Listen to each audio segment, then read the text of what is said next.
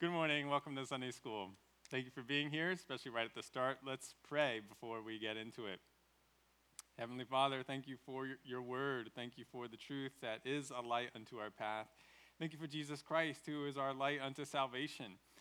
God, I pray that you would help me to be able to explain this new material today, summarizing what your Bible teaches, and help us, Lord, to be in awe of the gospel, of what you actually do in salvation, and also aware of our responsibility. In Jesus' name, amen. Okay, well, we are continuing in the Fundamentals of the Faith course. And remember what this is all about. This is about laying a foundation of biblical theology and practice. This is to reinforce our convictions. This is to fill in gaps in our understanding, and it is to bring us to greater unity as a church. We began last week looking at the topic of salvation. What is the Bible's teaching regarding how a sinner is saved from sin and from God's wrath? As I mentioned last week, we can divide the Bible's teaching on salvation into two main categories: what God does in salvation and what man does in salvation. And last week we looked at God's role in salvation. And what is it that God does in salvation? Everything. We looked at this in depth, but from graciously choosing before the foundation of the world, to providing atonement through his Son, to regenerating, to bringing the gospel, to giving faith and repentance, to sanctifying, to glorifying, God does it all. Man is not able to do any part of this because he is spiritually dead. He is reliant on God and God's power. Man can do nothing good on his own. God must do it all logically, and the Bible says, in fact, that he does do it all for his own glory. But this doesn't make the saved person just a passive absorber of all that God does. Within the sovereign working of God, man does respond to God's work. A saved person actually does something in response. To say that another way, the saved sinner has a role in his own salvation. What is that role? What does he do? That's what we want to talk about today. So this is salvation part 2. And to get you thinking more about man's part in salvation, let me pose to you a multiple choice question. Don't answer this out loud, just think about it. Put together an answer in your own heads. According to the Bible, which of the following marks the exact point of salvation for a person? You can look at that point and say, that's when salvation took place. Is it A, baptism before witnesses? Is it B, public confession of Jesus as Lord? Is it C, a spoken prayer of God asking for salvation? D, is it silent prayer to God asking for salvation? Or is it E, none of the above? So take a second to think about it.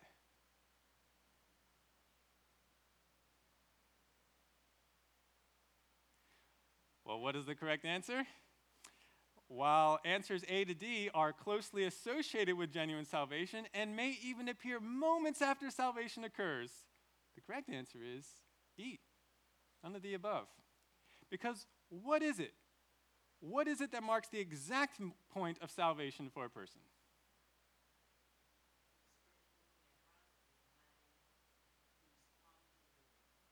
Okay, that is correct, but I want to be a little bit more specific. You say the Spirit opens their minds and hearts to respond to the Word of God, but looking from man's side, what happens or what does a man do that marks the point of salvation? Yeah, Dwayne. Okay, now repentance and faith, Dwayne says, where does that take place? Is that something you say out loud? Is that where repentance and faith takes place? It's in the heart. It's in the heart. This is the mysterious beauty of the gospel, and a frustrating fact for any person looking to work his way for salvation. There is nothing you can do to bring about salvation, not even praying a prayer, whether spoken out loud or silently. And if you consider this list of possibilities for what is the exact moment of salvation, can people do A through D and not actually be saved? Absolutely. And we probably know people who have done this. Maybe we ourselves did that in the past. You were baptized, but you didn't really know the Lord, or you spoke a prayer or said a prayer in your heart, but you didn't really know the Lord. And this is because what actually saves a person is a change of heart, an acquiescence to the truth of the gospel, so that a person in his heart lets go of his sin and false means of salvation and entrusts himself wholly to Jesus. Now, often this change of heart is expressed immediately in a prayer to God, expressing sorrow over sin and trust in Jesus as the only Lord and Savior. And so if you look back to your own experience, you say, oh, I thought I was saved when I prayed a particular prayer. That prayer was the immediate result of the salvation. It wasn't the prayer, though, that saved you. It was the faith. It was the true belief that saved you. Or to be more accurate, it was Jesus who saved you, and you became connected to him. You received the salvation from him when you had a new, real faith in your heart, believing in Jesus. Now, we don't have to just look experientially to see this truth. There is a very interesting Bible passage that corroborates what I'm saying. So, if you would, please take your Bibles and turn to Acts chapter 10. Acts chapter 10, verses 34 to 48. This is page 1100, actually 1101 if you're using the Pew Bible. Context of this passage is that the Apostle Peter is visiting a man named Cornelius, a Roman centurion and God-fearer. Now, by God-fearer, I mean someone who believes in the God of the Jews, but is himself not a Jew. And he's not yet heard the gospel of Jesus. So he believes in Yahweh, but he's a Gentile. Now, in the earlier part of Acts 10, we hear about Peter being supernaturally summoned to go speak to Cornelius. And Peter actually goes to Cornelius' house, which was a big deal because Jews considered entering the house of a Gentile as ceremonially defiling. But because of the revelation given to Peter, he goes. And Cornelius, meanwhile, brings together his relatives and closest friends to hear whatever message God is going to give Peter to say. Well, in Acts 10:34, we hear Peter begin to speak to Cornelius and the gathered relatives and friends, all these Gentiles. And listen to what Peter says, or rather follow along with what the text says Peter says. Acts 10:34. Opening his mouth, Peter said, I most certainly understand now that God is not one to show partiality, but in every nation, the man who fears him and does what is right is welcome to him. The word which he sent to the sons of Israel, preaching peace through Jesus Christ, he is the Lord of all, or he is Lord of all. You yourselves know the thing which took place throughout all Judea, starting from Galilee after the baptism which John proclaimed. You know of Jesus of Nazareth, how God anointed him with the Holy Spirit and with power, and how he went about doing good and healing all who were oppressed by the devil, for God was with him. We are witnesses of all the things he did, both in the land of the Jews and in Jerusalem. They also put him to death by hanging him on a cross. God raised him up on the third day and granted that he become visible, not to all the people, but to witnesses who were chosen beforehand by God, that is, to us, who ate and drank with him after he arose from the dead. And he ordered us to preach to the people and solemnly to testify that this is the one who has been appointed by God as judge of the living and the dead. Of him all the prophets bear witness that through his name everyone who believes in him receives forgiveness of sins. Let's pause there for a second. We could say much about what Peter just said, but let's just summarize what is the message that Peter is explaining here.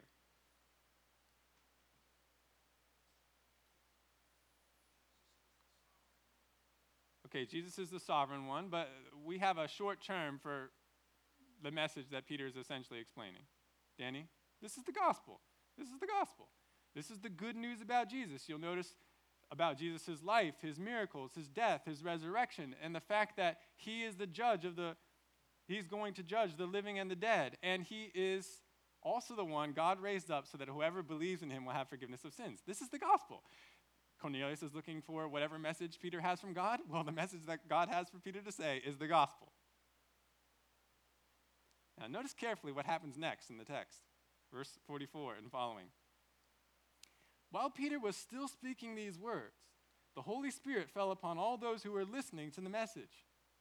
All the circumcised believers who came with Peter were amazed because the gift of the Holy Spirit had been poured out on the Gentiles also.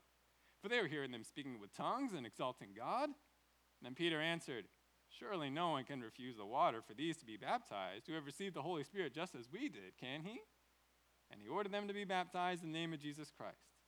And they asked him to stay on for a few days. Now, the visible falling of the Holy Spirit on the Gentiles here is significant. Because what does that indicate?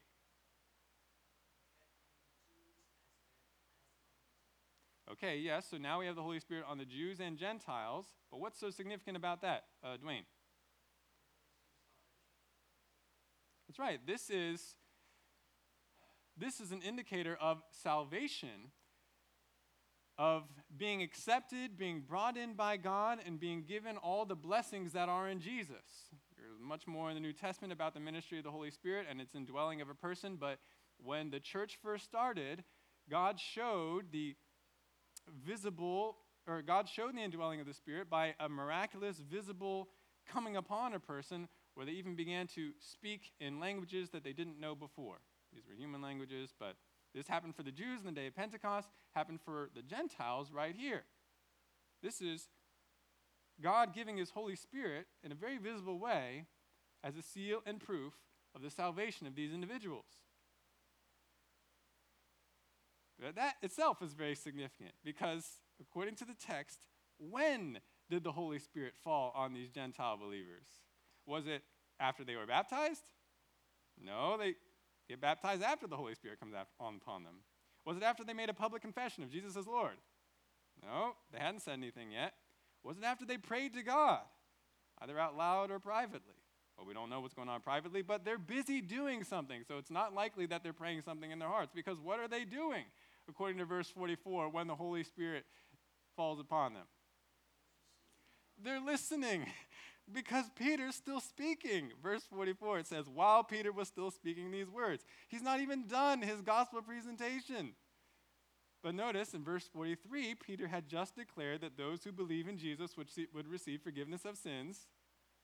So what is it that happened between verse 43 and the Holy Spirit falling on the Gentiles?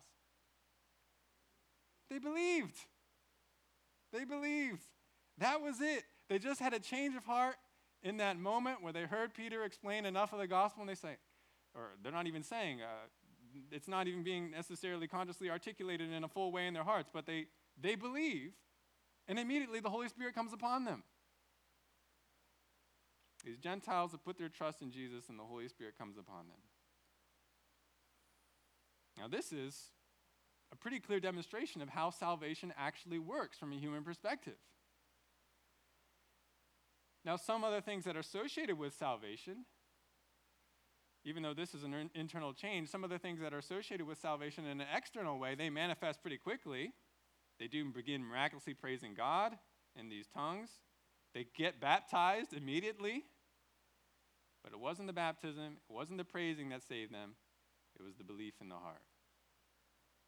So this is the point I want you to see from this passage. It's simply faith in Christ that results in salvation, and that's a change that takes place in the heart.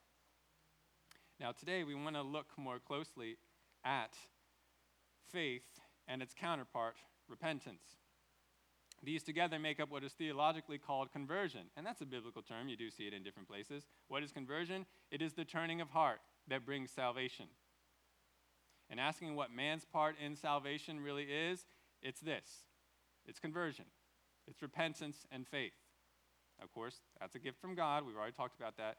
But looking at man's side, he must repent and believe to be saved. Now, as I said in the little prelude to our lesson today, we're going to be using the workbooks for part of this lesson. So if you've done the homework already, you'll be well prepared. We're going to go over some of the questions here. And we're going to look at these two concepts in more detail, faith and repentance, or repentance and faith. And before I go on, though, let me ask you another question. Are repentance and faith actually two separate actions, or are they really just two ways of talking about the same idea of conversion? That's right. They're actually just two ways of looking at the same thing, and this is an important realization. Because otherwise you'll be confused about how the Bible talks about what humans must do to be saved. Because otherwise it seems like the Bible's inconsistent. Sometimes the Bible says that only repentance is required for salvation. For example, Acts 17:30. Paul is preaching and he says, therefore, having overlooked the times of ignorance, God is now declaring to all men that all people everywhere should repent. Wait, what about faith? No, he says repent. That's Acts 17:30. So sometimes only repentance is mentioned. Other times, the Bible says that only faith is required. Only belief is required. And you know this from one of the most famous statements in the Bible, John 3:16. For God so loved the world that he gave his only begotten Son, that whoever believes in him, not repents and believes in him, shall not perish, but have eternal life. Oh, so I guess faith is the only thing that we need. Well, sometimes the Bible says that both repentance and faith are required. Fewer instances of this, but one notable one, at least, in Mark 1:14 to 15. Mark 1:14 to 15, this is actually Jesus preaching. It says, now after John had been taken into custody, Jesus came into Galilee, preaching the gospel of God, message of salvation, and saying, the time is fulfilled, and the kingdom of God is at hand. Repent and believe in the gospel. Why isn't the Bible consistent on this? Well, that's because these are really two sides of the same coin. There's not really an inconsistency here. This is just using one term or the other to emphasize a different aspect of saving conversion. Each one of these terms emphasizes a different aspect of what a man does to be saved. It is accurate for you to say we are saved by faith alone. You don't have to have somebody come by and say, no, you forgot repentance. No, repentance is included in the idea of saving faith. Now, sometimes you have to bring that out more because people have forgotten that that's actually part of saving faith. These days, it is important that we clarify what repentance really is. But to be clear, the Bible does teach that it is faith alone, faith and repentance. It is faith alone in Christ alone that saves. There's nothing else that can save, and nothing else is necessary to be added to faith to save. Baptism is not necessary. The Lord's table is not necessary. Verbal confession is not necessary. Prayer is not necessary. Good works are not necessary to be saved. God has ordained that only simple change of heart, simple belief in one's heart that connects one to Jesus Christ immediately results in justification, sanctification, adoption, and glorification. Well, some of that in part, and some of it is received in full. The rest is still to come. But we've been through this a little bit in our last lesson. God accounts us righteous. He accepts us fully simply on the basis of our faith in Jesus Christ. This fits the pattern of the father of faith, Abraham, Genesis 15:6. Genesis 15:6, then Abraham believed in the Lord, that is Yahweh, and he, God, reckoned it to him, Abraham, as righteousness. All he did was believe, and God says, you are considered righteous. I account you as righteous. And of course, the same truth is beautifully expressed in many verses of the New Testament, including one that we know and love, Ephesians 2:8 and 9. Ephesians 2:8 and 9. For by grace you have been saved through faith, and that not of yourselves. It is the gift of God, not as a result of works, so that no one may boast.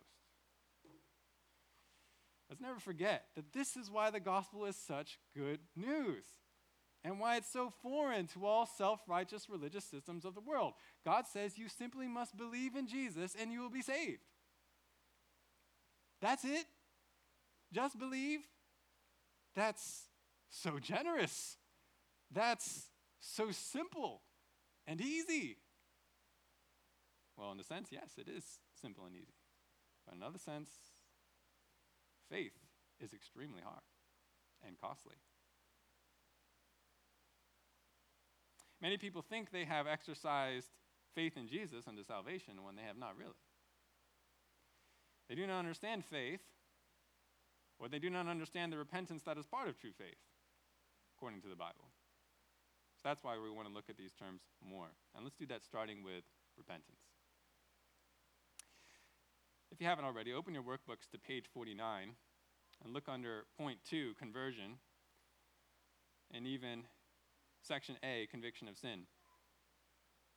Whenever I ask someone at the mall if they've ever heard the term repent or repentance before, I sometimes get the answer yes. But when I follow up and ask them, what does it mean to repent? I usually get, oh, it's feeling bad about your sin, right? Well, is feeling bad about your sin the same as biblical repentance? No, though it is connected. It's part of it, but that itself is not repentance. What is repentance? Well, if you have your workbooks and you're an astute observer, you will notice We have a definition provided for us at the bottom of page 49. Bottom of page 49, it says, repentance means turning away from sin and turning to God. That's a good definition. Repentance means turning away from sin and turning to God. In the one coin of conversion, the repentance side emphasizes what you're turning away from. Faith emphasizes what you're turning toward in Christ. Repentance emphasizes what you're turning away from. So repentance means turning away from sin, from all that dishonors God, so that you may go to God himself. And it's a full turning. It's the turning of the entire self, your entire inner man, to God. We could break this down specifically. You turn in your understanding. You turn in your emotions. You turn in your will. Everything that makes up you in the inner man. This ultimately results in a turning of behavior, how you live. But the repentance itself is that inward turning, the turning in your understanding, emotions, and will. I've sometimes heard biblical repentance defined this way. Repentance is a change of mind that results in a change of action. That too is a good definition of repentance because it's actually based off of one of the biblical terms for repentance. In New Testament Greek, we have metanoeo, or the noun form metanoia, which literally means to change your mind, or a change of mind. That is what repentance is. It's a change of mind about sin, about yourself, about God. But the change never stays in the mind. If there's been a true change of mind or heart, those are synonymous terms in the Bible, it always results in a changed life. Let's look at this with some biblical passages. True repentance, first of all, includes a change of understanding, a turning in the understanding. This is important because most people think that they are good people not in danger of God's wrath. Or some people pretend to themselves that there is no God, and therefore there is no judgment. I don't have anything to be worried about. So for anyone to be saved, there must be a massive turning, a massive change in understanding. But how does that happen? Well, look at the first question in your workbooks. Number 1. What has God given people to reveal their sinfulness? They're given Romans 3:20 as a little anchor passage to answer that, but what is the answer? What has God given people to reveal their sinfulness? The law. What's the law? The commandments, where? So, certainly in the Old Testament, but we can consider the Bible as a whole. The commandments of God, especially expressed in the Old Testament,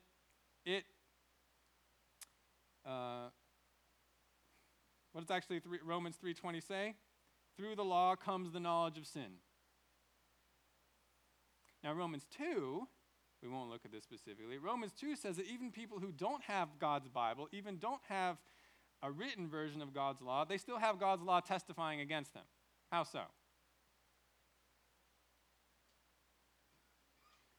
That's right. It's already written in their hearts. It's imprinted in their hearts. Now it often gets twisted, it gets fuzzy, but it's already there in their consciences and in their hearts, and it's alternatively excusing or accusing them. But either way, God has put his law both in our hearts and especially in his word to show us our sin. How does this happen? Well, in repentance, ultimately, if this results in repentance, God uses his word to show us who he really is, what his standard really is, to be considered acceptable to him, to be righteous before him, and what is the penalty for those who don't meet that standard. What does God's law reveal that God is, who God is? He is the holy creator and lawgiver who rightfully deserves all worship and obedience. His standard for his creation is to be holy just like he is, perfectly, all the time. Jesus even says this in Matthew 5:48. Therefore you are to be perfect as your heavenly Father is perfect. Those who do not meet this standard of perfection, according to the law, will suffer eternal death under the holy wrath of God for rebelliously, willfully refusing to give to God what is his just due. And that's bad news, because how many of us have met God's standard? None. We know this. So what is our just sentence from a holy God? It's death. It's eternal condemnation. It's hell. Which is why Romans 3:23 says, "For all have sinned and fall short of the glory of God." Nobody's met the standard. Romans 6:23a adds, "For the wages of sin is death." This is what you earned. This is your just recompense. All of us stand condemned. Could additional good works make up for our imperfections? No, why not? Because even those works fall short. And also, if you're already imperfect, are you ever going to become perfect again? No matter what you do. James 2:10, whoever breaks one aspect of the law will be considered guilty of breaking the whole law before God. And even our good works are themselves corrupt, according to Isaiah 64:6. Now, this is new information for most people. They don't know this. So for someone to be saved then, and more specifically for our purposes, for someone to repent, there must be a change in their understanding. There must be a change in their understanding so that person ends up confessing in his heart, saying the same thing as God does about himself and about his sin. God, now I see from your law, now I see from your word, you are a holy God, and I am guilty before you. I am justly condemned to eternal wrath, to hell fire, unless you provide a merciful intervention. Another way of describing this realization of guilt is conviction of sin. And we see an example of this kind of conviction even as part of true repentance in Acts 2:36-37. That's part of the next question in your workbook. Question A2, when the people realized their mistake that they made in crucifying Christ, how did they feel in their hearts? According to that verse, it says, "Now when they heard this, they were pierced to the heart and said to Peter and the rest of the apostles, 'Brethren, what shall we do?'" They had the message proclaimed to them, the word of God, and that message pointed out their sin and how they are under the condemnation of God, and they realized it. There was a turning in their understanding, and they were pierced, and they said, "We need rescue." So true repentance must include a change in understanding where you say, "I am not good before God, I am guilty." But there's not merely a change in understanding. The repentance is not merely intellectual. If someone truly understands the magnitude of his sin before God, there will also be a change in his emotions. There will be the introduction of a new godly sorrow, a hatred of sin, and a zeal to be free from guilt. Look at question 1b in your workbooks under repentance from sin. This refers to the passage of the story about the Pharisee and the tax collector in Luke 18. And the question is, why did the tax collector cry out to God in the temple? I'll read that verse to you in case you don't have it in front of you. Actually, why don't you turn there, because there's some things I want you to see. Luke 18:13.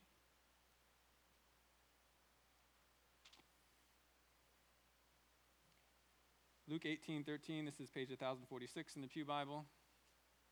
The question is, why did the tax collector cry out to God in the temple? And let's see what the verse says. "But the tax collector, standing some distance away, was even unwilling to lift up his eyes to heaven, but was beating his breast and saying, 'God, be merciful to me, the sinner.'" So why did the tax collector cry out to God?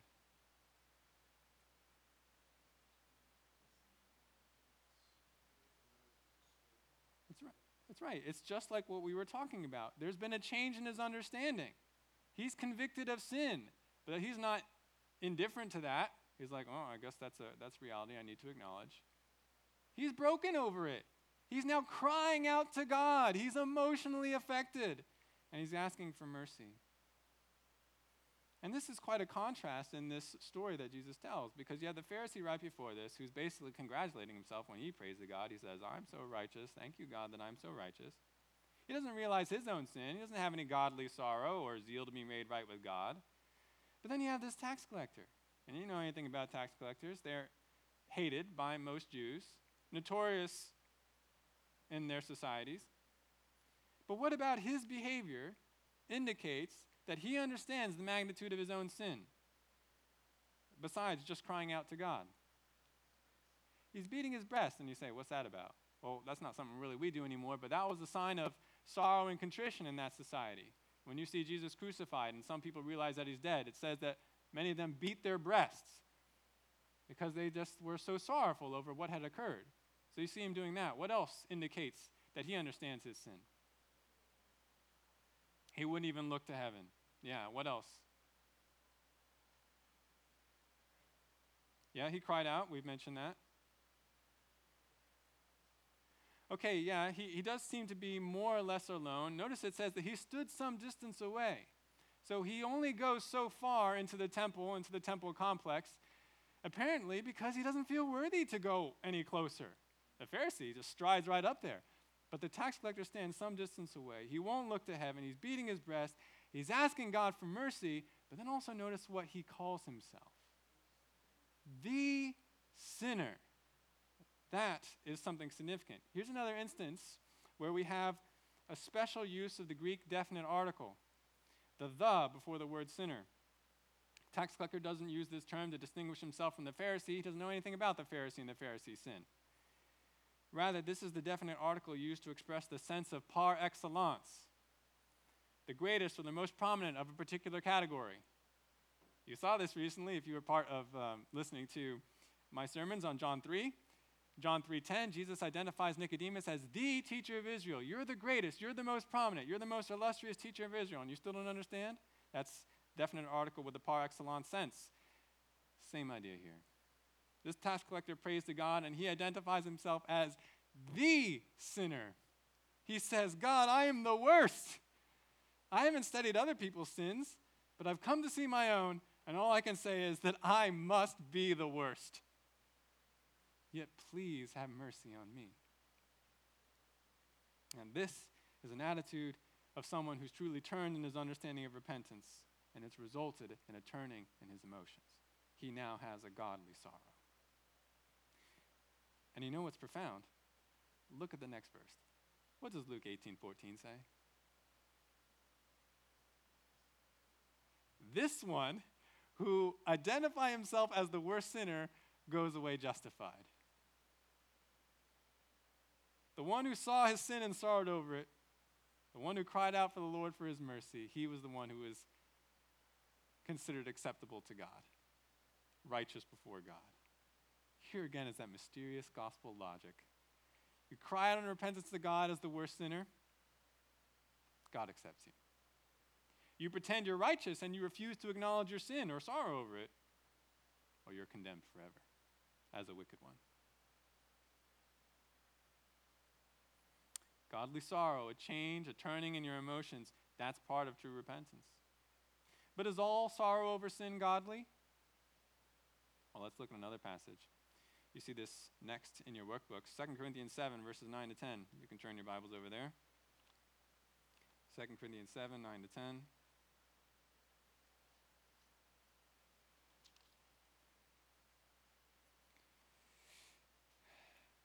Here, Paul speaks about how he received word about the Corinthian church and how they repented after Paul confronted them in a letter about sin they had committed as a whole in the congregation.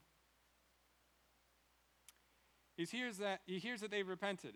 And in verses 9 to 10 of chapter 7, Paul notes how he knows their repentance is genuine, or one reason that he knows their repentance is genuine, for look what he says in 2 Corinthians 7, 9 to 10. I now rejoice, not that you were made sorrowful, but that you were made sorrowful to the point of repentance. For you were made sorrowful according to the will of God, so that you might not suffer loss in anything through us. For the sorrow that is according to the will of God produces a repentance without regret, leading to salvation. But the sorrow of the world produces death. So what was so encouraging to Paul about the Corinthians? That they expressed sorrow. They had a sorrow. And not just any old sorrow, but a godly sorrow. Now, there is such a thing as a worldly sorrow. It's very different from godly sorrow. Now, look at the two questions under number 2 in your workbooks. What does godly sorrow over sin produce? Repentance without regret. What And to what does this repentance without regret lead? Salvation. But what about worldly sorrow? How does it contrast with godly sorrow? What it leads to is death. What about the sorrow itself? Okay, we'll say more about that in a second. There's a difference in what the sorrow is essentially concerned about. But does a worldly sorrow have repentance? Or at least if it does, it's not a repentance without regret. A momentary repentance, perhaps, but there's regret eventually connected with it. And the outcome is indeed death. Why? Why the difference in these sorrows? Why the difference in their outcomes? Well, it goes back to what Glenda mentioned. There is an essential difference over what the sorrow is really about. One is centered on God, the other is centered on the self. Worldly sorrow is really only about the consequences of sin or the loss of sin's enjoyment. It's basically self-centered. It eventually regrets the repentance, and it longs for that sin again. You see this kind of sorrow exhibited many times in the world, especially when someone gets caught in some terrible trespass. But godly sorrow, while acknowledging the pain of sin's temporal consequences, it's ultimately God-centered. It is grieved primarily over what an offense or an injustice sin is to God, what a person's sin has done to God. Can you think of anyone in the Bible who showed ungodly sorrow over sin that really just led to death? Judas is a great example. Saul's another one. These are people who are caught in terrible sins. They express sorrow over the sin, even a certain willingness to change, maybe not Judas so much. He does throw the money back into the temple. But it didn't result ultimately in repentance, and certainly not salvation. Judas commits suicide. Saul kind of does the same thing. Esau too, though we don't see him reported as ending up in death. We never see him, even though he's sorry about giving up his birthright, we never see him actually return to God. And it's said in the New Testament that he sought for repentance with tears, but he never actually repented. He wanted repentance, or rather, he wanted the results of repentance without the repentance. These are all examples of ungodly sorrow leading to death. But can you think of anybody in the scriptures caught in a sin who then expressed godly sorrow leading to repentance and even salvation? David is probably one of the most clear examples, right? He has this terrible set of sins that he commits with Bathsheba. And really, he deserved to die because of it. But God pardons him. There was a certain discipline that God gave to David as a leader of the nation, but even though he committed adultery, murder, blasphemy, deception, God pardoned his sin because David owned up to it and had real godly sorrow over it. Who else? Peter is another good example. I mean, what a contrast between Judas and Peter. Essentially, both betray the Lord Jesus, but Judas won't come back to Jesus in repentance. He kills himself. Peter does, and he's restored by the Lord. And we could look at other examples. So you see that true repentance is a turning both in the understanding and the emotions. If there is a true understanding or turning in the understanding, it will also result in a change in the emotions. But there's one more part. It's not enough to realize that you're wrong and feel godly sorrow or feel sorrow over it. No, if those things are true in a biblical sense, those who have truly turned in their understanding and emotions will also turn in their wills. They will commit to change and to embrace God's way to make whatever needs to be made right, right. There is a change in the will. There is a turning in the will. Indeed, if we just stay in the same passage and look at verse 11, notice what it says there. 2 Corinthians 7:11. For behold, what earnestness this very thing, this godly sorrow, has produced in you. What vindication of yourselves, what indignation, what fear, what longing, what zeal, what avenging of wrong. In everything, you demonstrated yourselves to be innocent in the matter. What's Paul saying here? Well, he's not contradicting what he just said. And he says, actually, you didn't really sin. You're innocent after all. No, that would contradict what he just said. Rather, Paul is pointing out this other part of true repentance. There's an actual forsaking of the evil that was committed and that was sorrowed over. There's a forsaking of the evil in the will to follow God's way. A truly repentant person, he gives up his sin. He gives up his self-righteousness. He gives up the lordship over his own life. I'm going to decide what I do, and God doesn't really have a say. No, he gives all that up because of these other things that have taken place in him. He now understands what's really going on about himself and God and his sin, and he's been affected by it, even in his emotions. This is only natural. This is the expected outcome of somebody who really understands sin and has come to hate it. Has come to sorrow over it. One memorable and instructive call to repentance in the scriptures is Isaiah 55:7. So why don't you turn your Bibles over to the Old Testament so we can see this together. Isaiah 55:7. Really, this is another good example, if you consider the context, of repentance and faith. Because in the earlier part of the passage, you see the positive invitation of God, the positive aspect emphasized. But in Isaiah 55:7, you see the negative aspect of conversion emphasized, repentance. Look at what it says in Isaiah 55:7. Let the wicked forsake his way, and the unrighteous man his thoughts, and let him return to the Lord, that is Yahweh, and he will have compassion on him, and to our God, for he will abundantly pardon. Now, I know we're just looking at one verse here, but notice to whom the call is made. Is it made to the righteous or is it made to the wicked? It's to the wicked, to the unrighteous ones. And what is it the unrighteous man is to forsake, according to this verse? His thoughts and his way and his thoughts. Now, what is meant by the expression his way? Exactly, his conduct, behavior, the way he lives his life. This is not literally like there's a path he's going on and like God says, don't go down that road. No, this is figurative. This is how he lives his life. You are to forsake that way, your speech and behavior, the way you live. Now, that part of man is observable, isn't it? But what about the thoughts? Are they observable? They are not. This is because they are inside a person. They are the inner man. But God says you ought to forsake those too. So in true repentance, where does God require the forsaking of evil? In the heart, the thoughts, but also your life, your behavior, your speech and conduct. There's that change in will to forsake evil in all areas, inside and out. Of course, it begins in the heart, but there's that commitment to forsake it outwardly as well. And this is done for a purpose, so that this wicked person, according to verse 7, may return to Yahweh. And notice what is promised to such a forsaker immediately upon returning to God. Pardon, compassion, abundant pardon, it says. Isn't that a surprise? Immediate pardon? What about penance? What about a bunch of good works first to arouse your compassion, God? Not what the text says. Not necessary.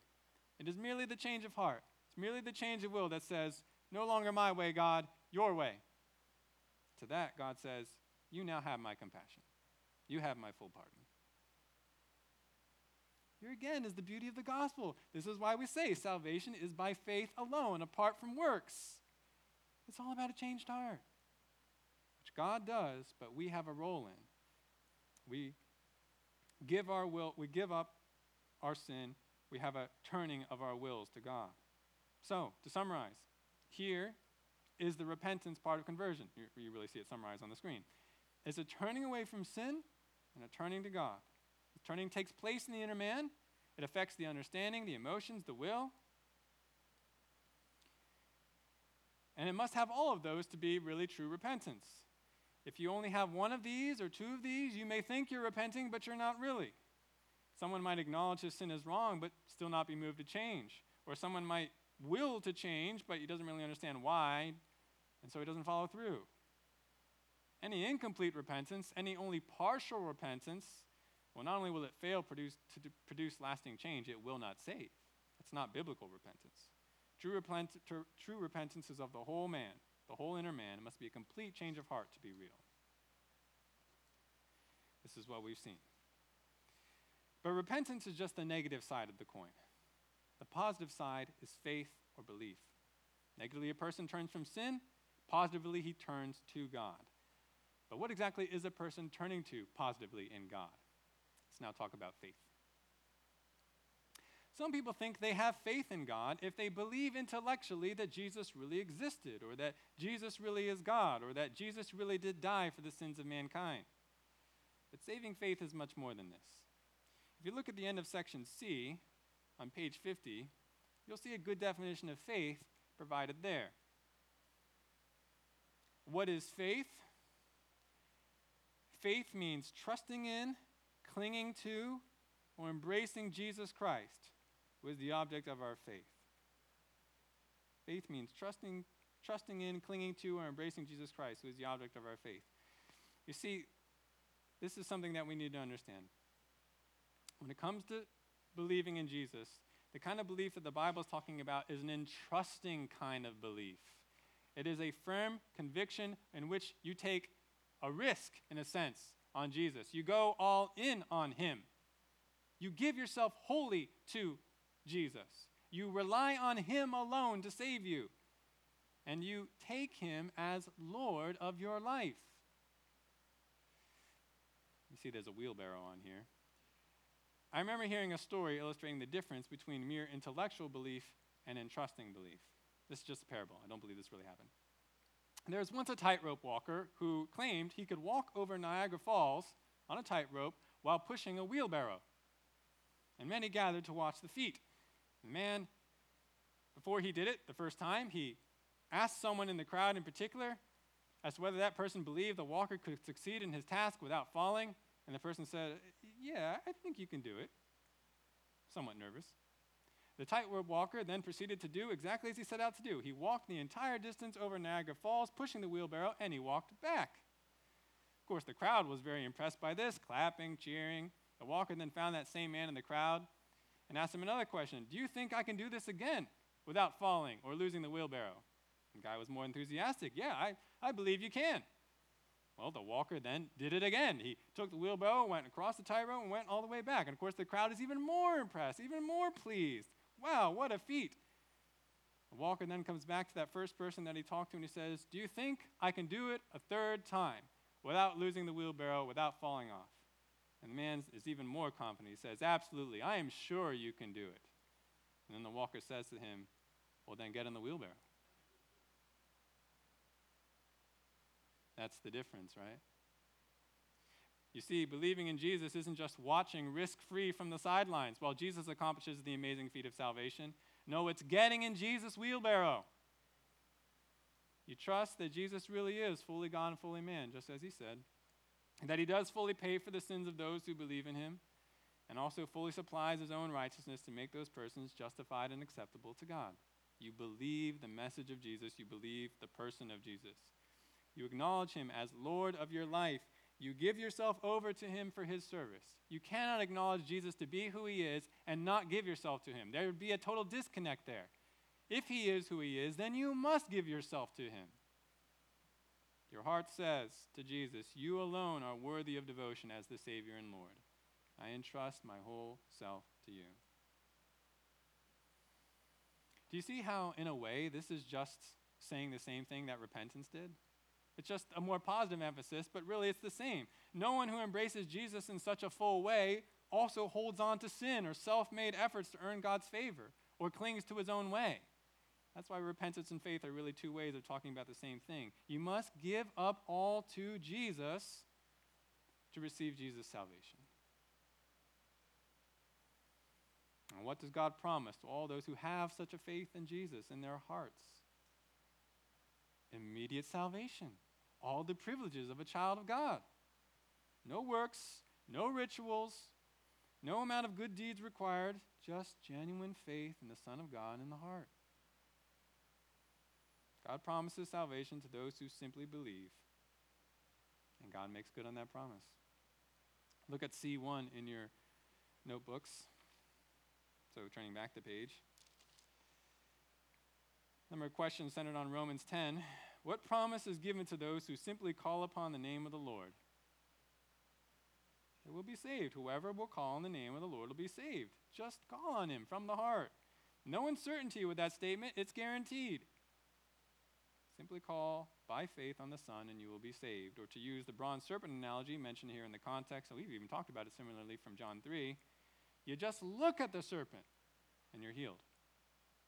And by analogy, you just look to Jesus in faith and you're saved. That's it. So back up a second. Go to Romans 10, verses 8 to 10.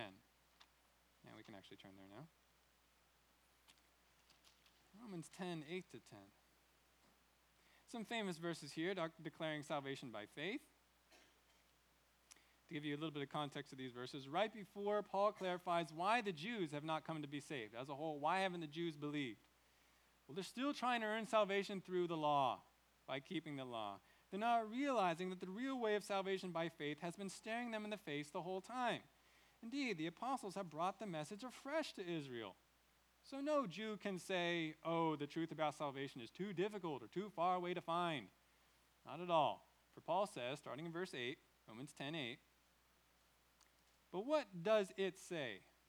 Salvation by faith. What does salvation by faith say? The word is near you, in your mouth and in your heart. That is the word of faith which we are preaching. That if you confess with your mouth Jesus as Lord and believe in your heart that God raised him from the dead, you will be saved. For with the heart a person believes, resulting in righteousness, and with the mouth he confesses, resulting in salvation. Look at the workbook questions that come after these verses. So this is the next page, 2a. Faith is required for salvation. What must you confess? Jesus as Lord. Jesus is Lord. He's God. He's the Lord of your life. 2b, what must you believe?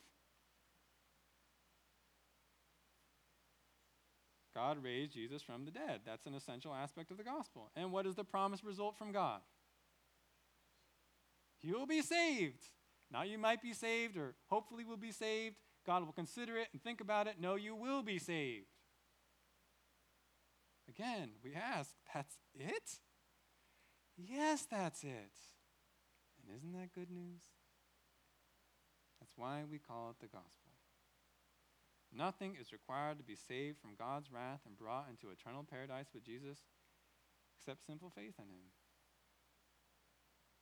How radically wonderful such a message is compared to all the things taught by world religions, bent on the false gospel of works. Keep all these rules, do these rituals, and God might let you into his heaven. Nope, the gospel says this is how God chooses to glorify himself. In simple faith, we acknowledge to him that we are helpless without him, need him to do everything. And he essentially responds, that's right. But you know what? I am pleased to glorify myself by saving you in this way. God gets all the glory when salvation is just by faith. Now, looking at Romans 10, 8 to 10, you might ask yourself, hey, Pastor Dave, I thought you said salvation all comes down to faith in the heart. What's this here in Romans 10 about confessing with your mouth in order to be saved? I mean, that sounds like something external and extra. You mean I really need to say out loud, Jesus is Lord, to be saved? It says confess with your mouth. Do I really need to do that? What do you think?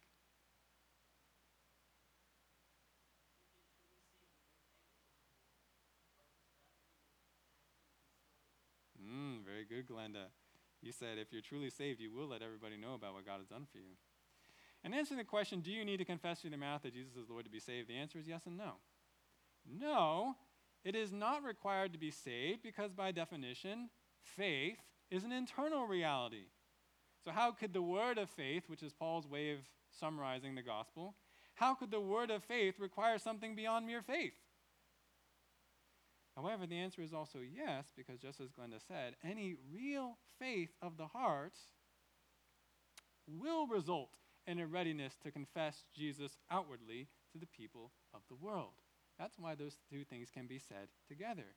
If you say, oh, I believe Jesus in my heart, but I'm not going to confess him out loud, well, then you betray yourself. You show that your faith is not real. Here we begin to provide one important clarification to the amazing truth we've been meditating on, that salvation is by faith alone, by repentance and faith alone, apart from works, prayers, or rituals. If someone is truly repentant, truly has faith in Jesus, that person will have noticeable changes taking place in his life. He will start praying to God. He will confess his faith publicly, in some measure. He will seek to be baptized.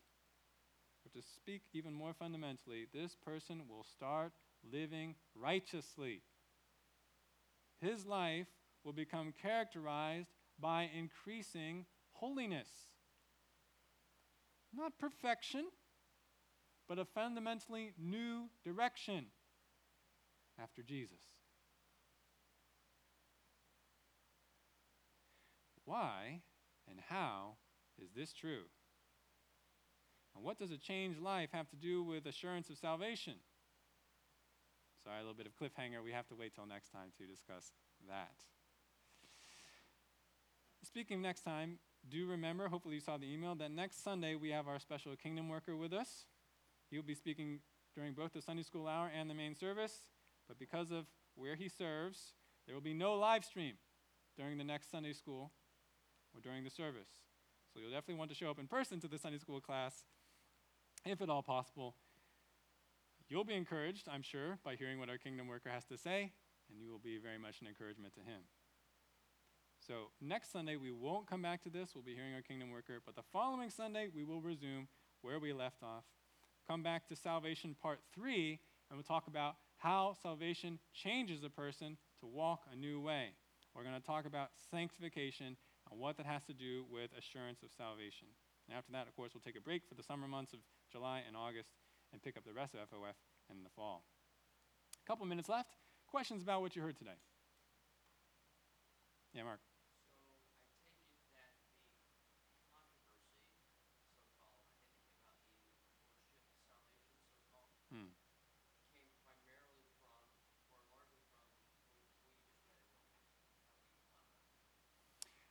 The controversy over lordship salvation coming from what I just read in Romans. Which part of Romans? Right, confessing with your mouth Jesus as Lord. Yeah, I'm sure that and many other passages. What the controversy that has existed, it's not as intense today, but still there are those who, in the name of defending salvation by faith alone, push back against the idea that a person's life needs to be changed. And they'll say, you're basically trying to make salvation by works by saying somebody has to live holy. But no, there is a subtle distinction. We're going to clarify it more next time. But if the faith is real, if the repentance is real according to the scriptures, there must be a change. There must be a forsaking of sin. That's what repentance is, right? We already talked about it. It includes the forsaking of all that dishonors God in the will. If that is not borne out in a person's life in some measure, well, the Bible would indicate there is ample reason to question that person's salvation. That's not real repentance. That's not real faith. Yes, we do want to guard the encroachment of any sort of work onto salvation, guard salvation by faith, but we cannot at the same time slip into easy believism, which is, oh, just believe in Jesus, and then it doesn't matter what happens with the rest of your life. No, you don't really have biblical belief if that's the way you're thinking about it. We'll say more related to those things, but yeah, certainly this has been a relevant topic in American evangelicalism over the last decades. Another question? Yeah, Sage.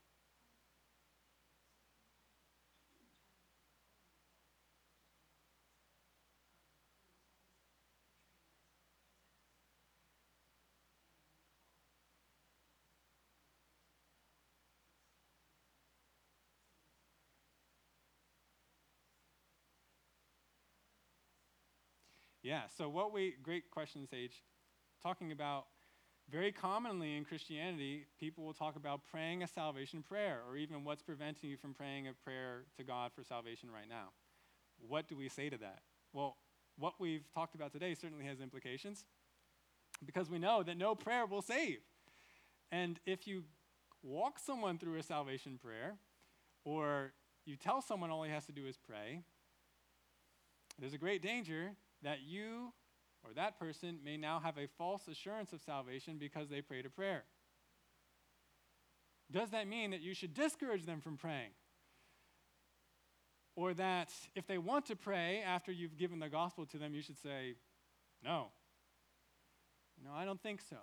But you need to keep it in its proper understanding. If a prayer of salvation is being said, it's only an expression of a change that's already taken place in the heart. And so in helping that person understand salvation, show them, actually, when I evangelize, often the way I kind of end my presentation is, do you repent and believe? Because it's something that should have already taken place in the conversation, if they really do. Or maybe there's still a question or something like that. Because walking a person through a prayer afterwards, if we do that, it's just to let them express the result of their salvation to God rather than as a means of salvation. If we start treating it like a means, we're setting that person up for some severe problems later on, either because they're not really saved, or they might begin to doubt their salvation because they wondered if their prayer was right, or did they pray it the right way, or was the prayer effective? You know, it's interesting that in New Testament times, when it came to religion, the pagan Romans believed that you had to pray things exactly right or the gods would not hear. If you messed up the prayer at all, you had to restart the whole thing. We don't want to have that kind of understanding slip into Christianity where you say, did you pray this in your prayer? How long was your prayer? Because otherwise you're not saved. No, we want to protect people from that. Expressing what they just believed or what they've just understood to God in prayer, that's a fine thing. In fact, practically, that helps you test their understanding of salvation. Hear what they pray and you say, okay, did they really get it? But we want to help people understand that whether we're using a prayer or not, or whether they pray or not, that's not the thing that saves them. It's what's going on in their heart.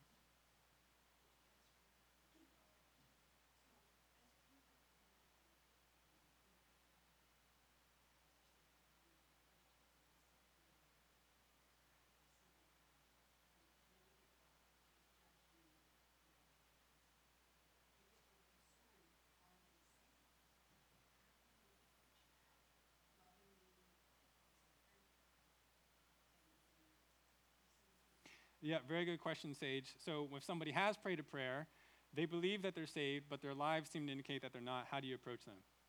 Let's save that question for next time, because that's going to have a lot to do with our next topic. So, but it's a very relevant one. Let me close this in prayer, and we will get on with the rest of our Sunday. Lord, we thank you for this time, looking into salvation and repentance and faith specifically. Lord, it's amazing. It is such an assault on pride when you declare in your word that, no, it's just repentance and faith that saves. No work of ours, no penance, no ritual, no long prayer, none of it. It's just that change of heart, which really you yourself produce in us. We are just responding to your work. So all glory to you, God. Help us to be clear on this, and help us to help those, Lord, who have gotten off track with understanding salvation, or even in their own belief before you, so that they truly are saved. God, we rejoice in your salvation, but we do want to make it known. We want to see more people saved. So we pray that you empower us to do that, and accept our worship and bless the rest of our service today. In Jesus' name, amen. All right, thank you, everyone.